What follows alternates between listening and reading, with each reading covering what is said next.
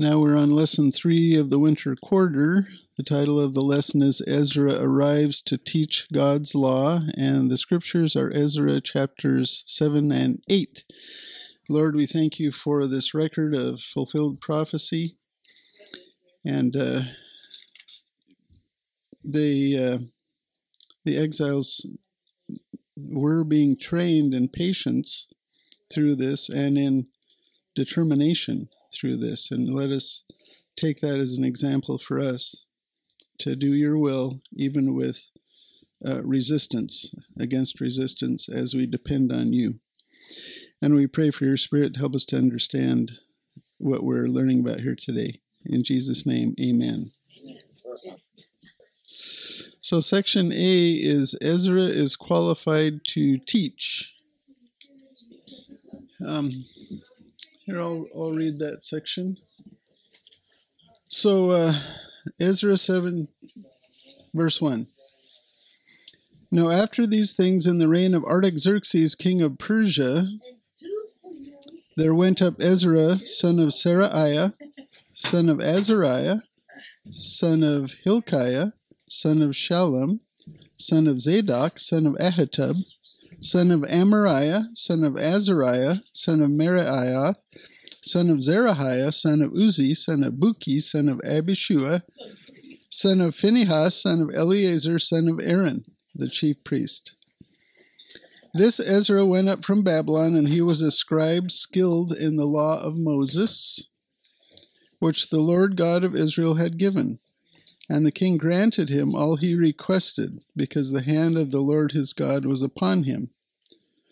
Some of the sons of Israel and some of the priests, the Levites, the singers, the gatekeepers, and the temple servants went up to Jerusalem in the 7th year of King Artaxerxes.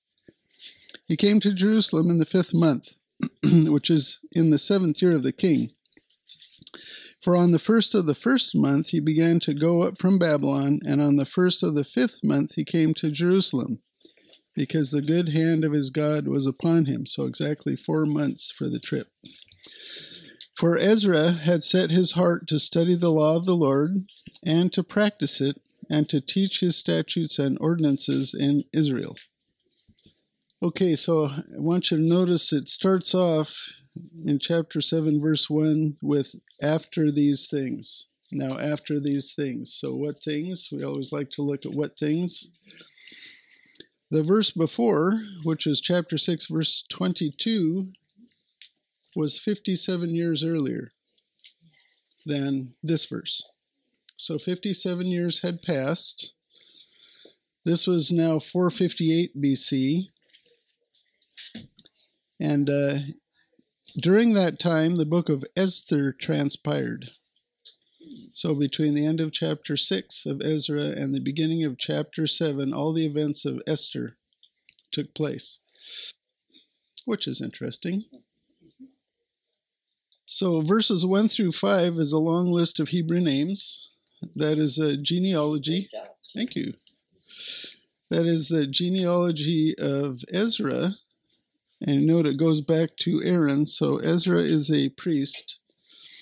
And his line went through Eleazar and Phinehas, very famous chief priests of the past. And then Zadok, who was also chief priest under Solomon. And then finally to Ezra. This is not a complete genealogy. It leaves out several generations. This is 16 generations here, but several are left out. And you can see that if you go to the genealogies and the chronicles. That is not the same as the genealogies in Genesis chapter 5 and 11. Some of the genealogies are incomplete. And some people will argue, well, because those genealogies are incomplete, the genealogies in Genesis chapter 5 and chapter 11 are incomplete, which would change the dating for the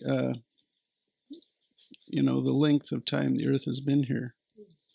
We believe in the young earth view, and that depends upon the completeness of the genealogies in Genesis chapters 5 and 11. And those genealogies are different in that they list the time when the first son was born and how many years before the father died, and etc. And so those are complete genealogies.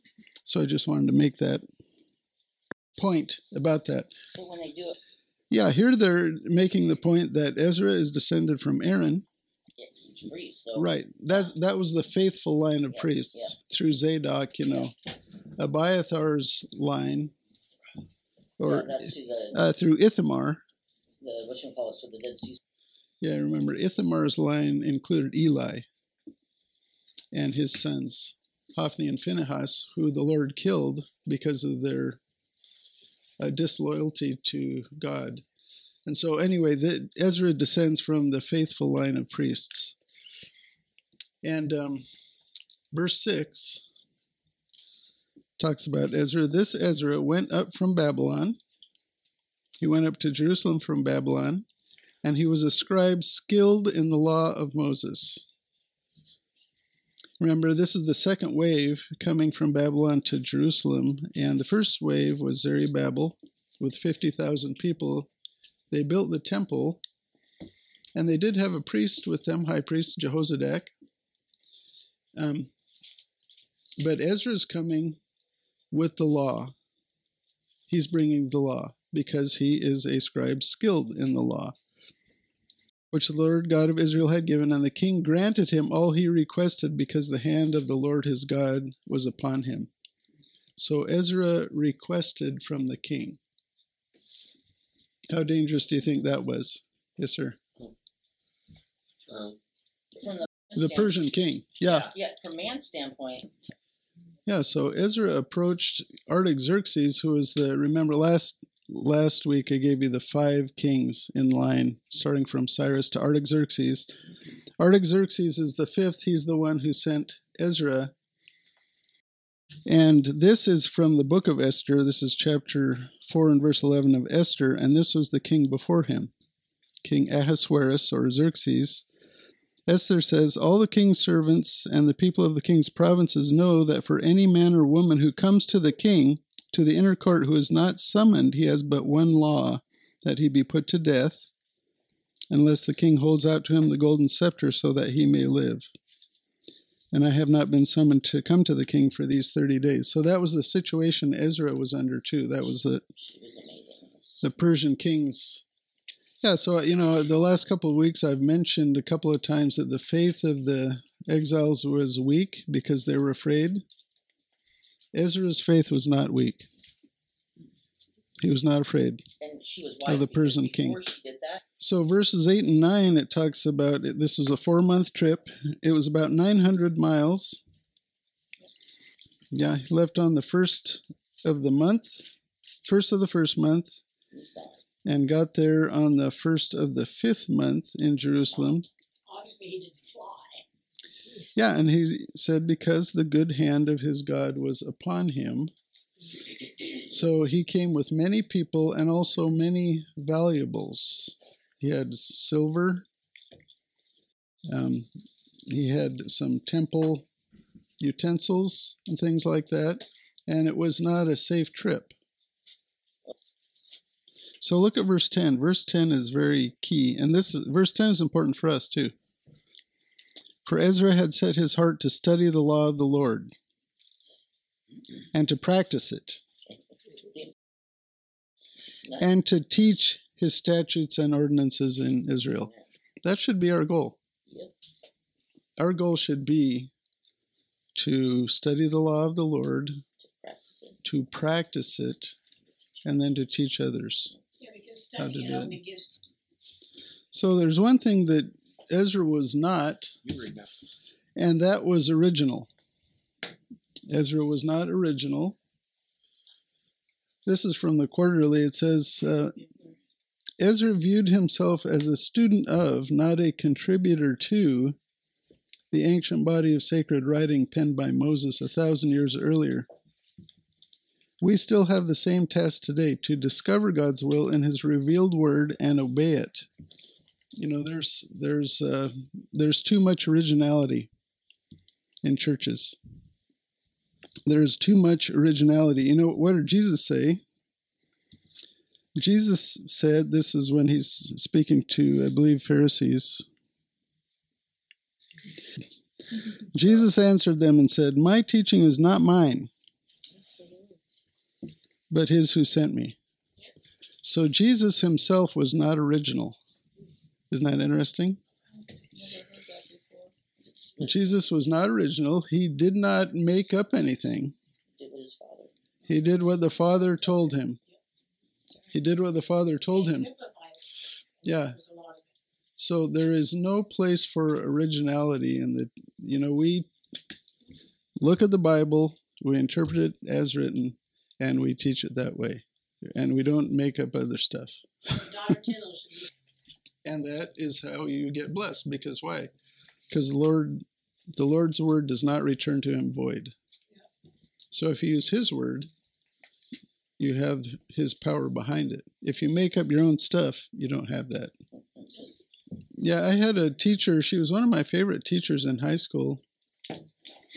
And she said something that really struck me and made me very uncomfortable. She said, "The only thing that does not change is change itself." That's what she said. Now, does that make you feel stable? No. See, that is a lie. And that was like double talk. That is a lie, because there is one thing that is stable. Totally stable. That is this. And the one who gave it. Yeah. And he is like a rock that you can anchor everything to. And that's what we stand on. So even though the world is swirling in chaos around us, we're stable. We're stable if we hang on to this. So that's the end of that section. Section B is Ezra is authorized to strengthen worship. And that's verses 11 through 20. Somebody want to read that section? No, I mean, this whole section, these 3 books are Awesome. fulfilled prophecy. And they're awesome. Yeah, Esther is kind of a outworking of Genesis 12, verse 3. But so verses 11 through 13,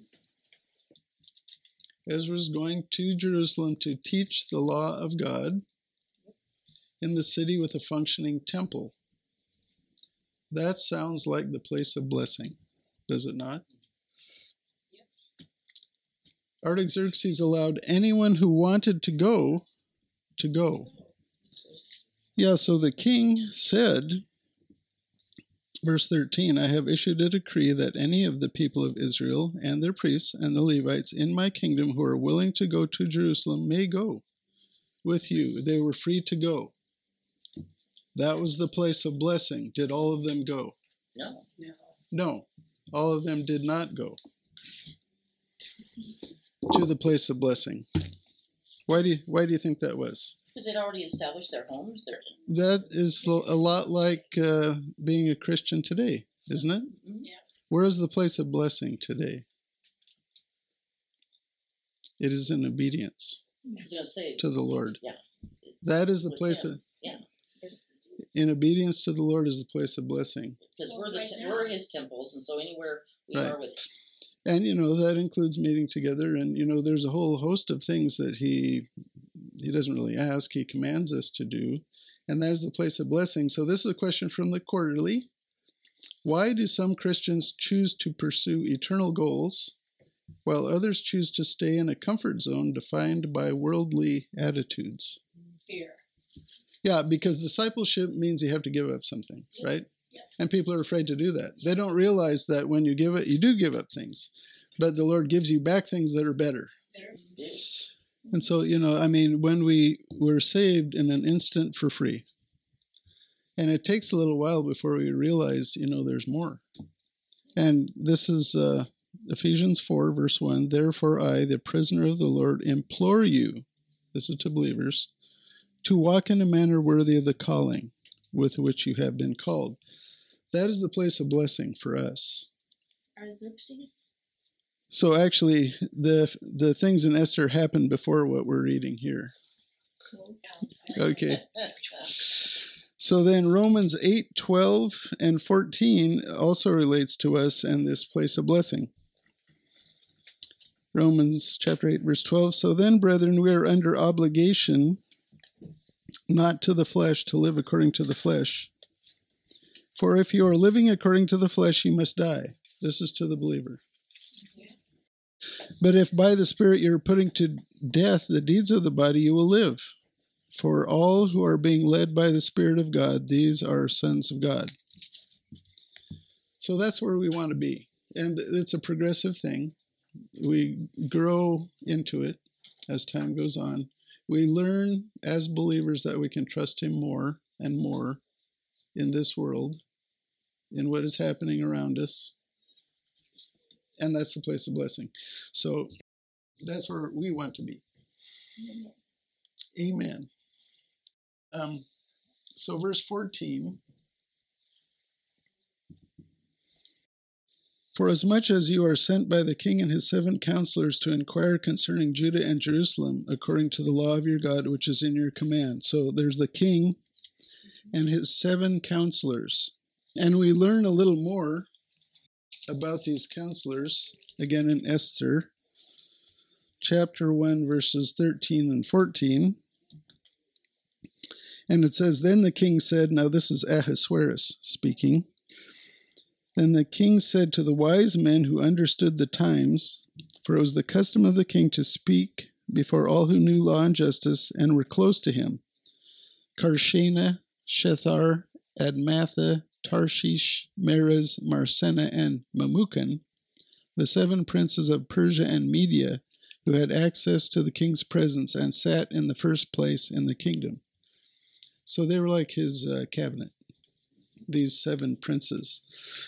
And Artaxerxes also had 7 princes. Remember, the 7 counselors in Esther were the ones who told Ahasuerus to get rid of his queen because she refused to obey him, and get another queen. And that is how God providentially introduced Esther in there to protect the Jews from in Persia.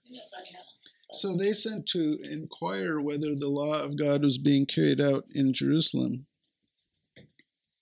He sent his 7 counselors to inquire concerning Judah and Jerusalem according to the law of your God, which is in your hand. So Persia wanted the Mosaic law to be practiced in Israel. And that was part of their policy because they wanted the other nations and the other gods to be praying for them, which is good. If they would just whittle it down to one, they would be perfect. And so then verses 15 and 16, they traveled with a lot of valuables. Yeah. And to bring the silver and gold which the king and his counselors have freely offered to the God of Jerusalem. So these pagans were giving to the God of Israel, whose dwelling is in Jerusalem, with all the silver and gold which you find in the whole province of Babylon, along with the free will offering of the people and of the priests who offered willingly for the house of their God, which is in Jerusalem. So this reminds me of Egypt when they left Egypt. The Lord said, ask your neighbors for things. And they did. And that was great. Their neighbors gave them stuff. Their neighbors gave them things. Our labor forces. So this is a free will offering of the people. So who is the one who supports the Lord's work? Who supports the Lord's work? Ultimately. Yeah, he does, right? God supports the Lord's work. He can do it all sorts of different ways. We can be involved in it if we allow him to move us. And we are rewarded for that. I mean, he's the one who does it. He's the one who supplies it. He's the one who influences us if we're willing to allow him to. And then he will reward us for it at the Bema Seat judgment. So, this was prophesied, so this would happen. If they were unwilling to do it, it would happen some other way. but it would happen. When God says something, it will happen. We have the opportunity to be used by him to do it. That's the opportunity we have. If we refuse, which we have the ability to do, he will do it another way. But it will happen. Verse 17, with this money, therefore, this tells you what the offerings were for. With this money, therefore, you shall diligently buy bulls, rams, and lambs, with their grain offerings, their drink offerings, and offer them on the altar of the house of your God, which is in Jerusalem. So it wasn't for construction. The temple was already built. This was for the offerings. This money was for the offerings. Like thing, like God I let think, but they did. Yeah, I think maybe for the believing Jews that was the thing. For the Persians, because the Persians were giving too. They gave a lot. But like you said, They wanted to good be work blessed. for me with your God. Exactly. That's it. So They were bargaining. yeah, Right. yeah, They were bargaining. covering their derrieres. Yeah, they were bargaining for to be Benefit, blessed yeah. by the God of Israel. Yeah. So verse 18, whatever seems good to you and to your brothers to do with the rest of the silver and gold, you may do according to the will of your God. That is a blank check. Yes.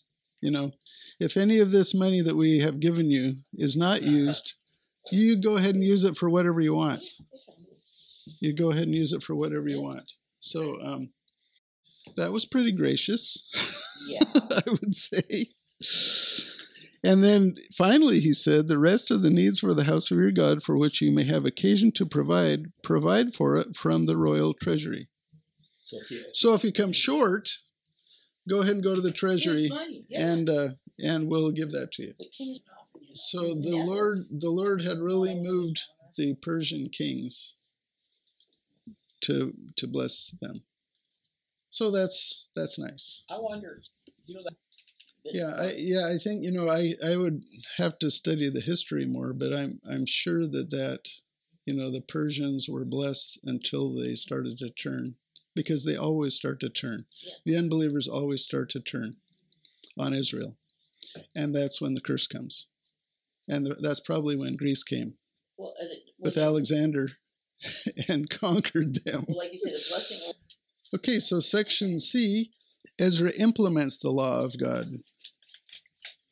And that's verses 21 through 28.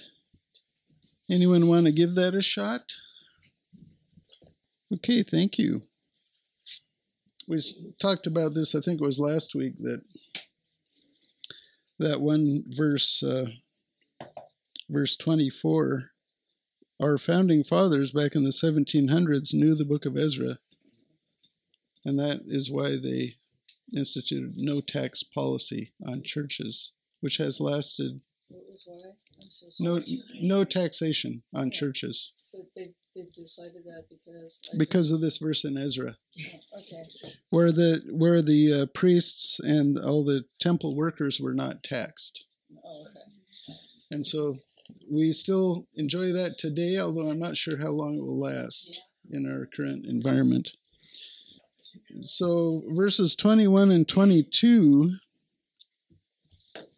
it talks about the King Artaxerxes giving Ezra up to 100 talents of silver, 100 cores of wheat, 100 baths of wine, 100 baths of oil, and salt as needed. The quarterly says this is a line of credit. That is not what the Bible says. No, it's a gift. Credit has to be paid Yeah, back. this is a gift. Yeah, this was a gift. That's insane. 3 3/4 tons of silver, 600 bushels of wheat, 600 gallons of oil, salt without measure, and also wine. There were 600 gallons of wine. That's a party. That's a party. So those are, the money is to buy animals for sacrifice. The others are for grain and drink offerings. And salt without measure. Remember, all the grain offerings had to be offered with salt. Everything had to have salt, be tasty. So, and But also, salt does make things tasty, and it does preserve it, yes. In verse 23, this is their motivation. We've mentioned this before. Whatever is commanded by the God of heaven, let it be done with zeal for the house of the God of heaven, so that there will not be wrath against the kingdom of the king and his sons. He wanted to be on God's good side. Don't we all? Don't we all? Yes. Now, this is a quarterly question, which I thought was interesting. What actions do you think a government could take to avoid divine judgment?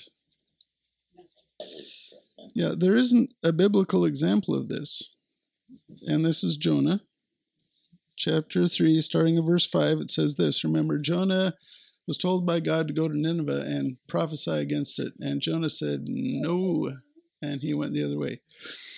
Then he drowned, was brought back to life, and the Lord spoke to him a second time and said, go again. He said, okay, this time I'll go. Got his attention.